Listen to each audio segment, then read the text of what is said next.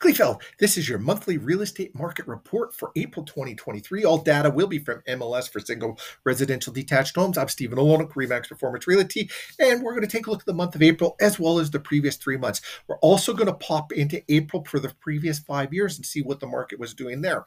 Now, as we take a look at, there was one sale in April, one in March, five in February, and two in January. Active listings 10, so that gives you an MOI of 10. An MOI is a month of inventory, and a month of inventory is a metric to determine the liquidity of any real estate market.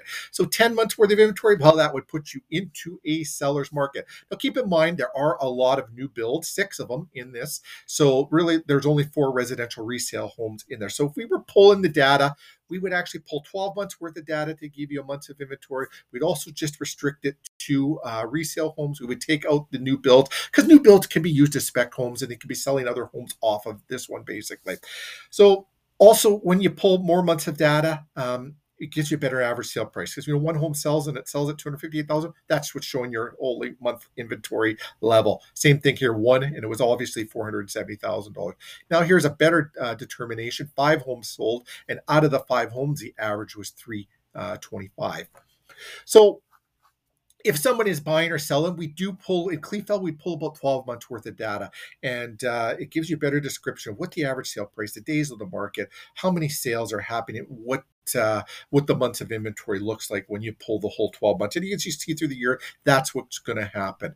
So let's take a look at what the previous 5 years look like. And this is kind of interesting. 2021 and 2023 numbers have been very close in all areas. Again, you get into a small community, there may only been 1 or 2 homes that sold in that month. So it does throw the metric off a little bit. I just thought it'd be fun to do this month by month and show you how the process works. Of course, 2022 was a huge spike, and it was a spike everywhere. We saw, I'll use City of Winnipeg because that's the largest geographic area to pull data from.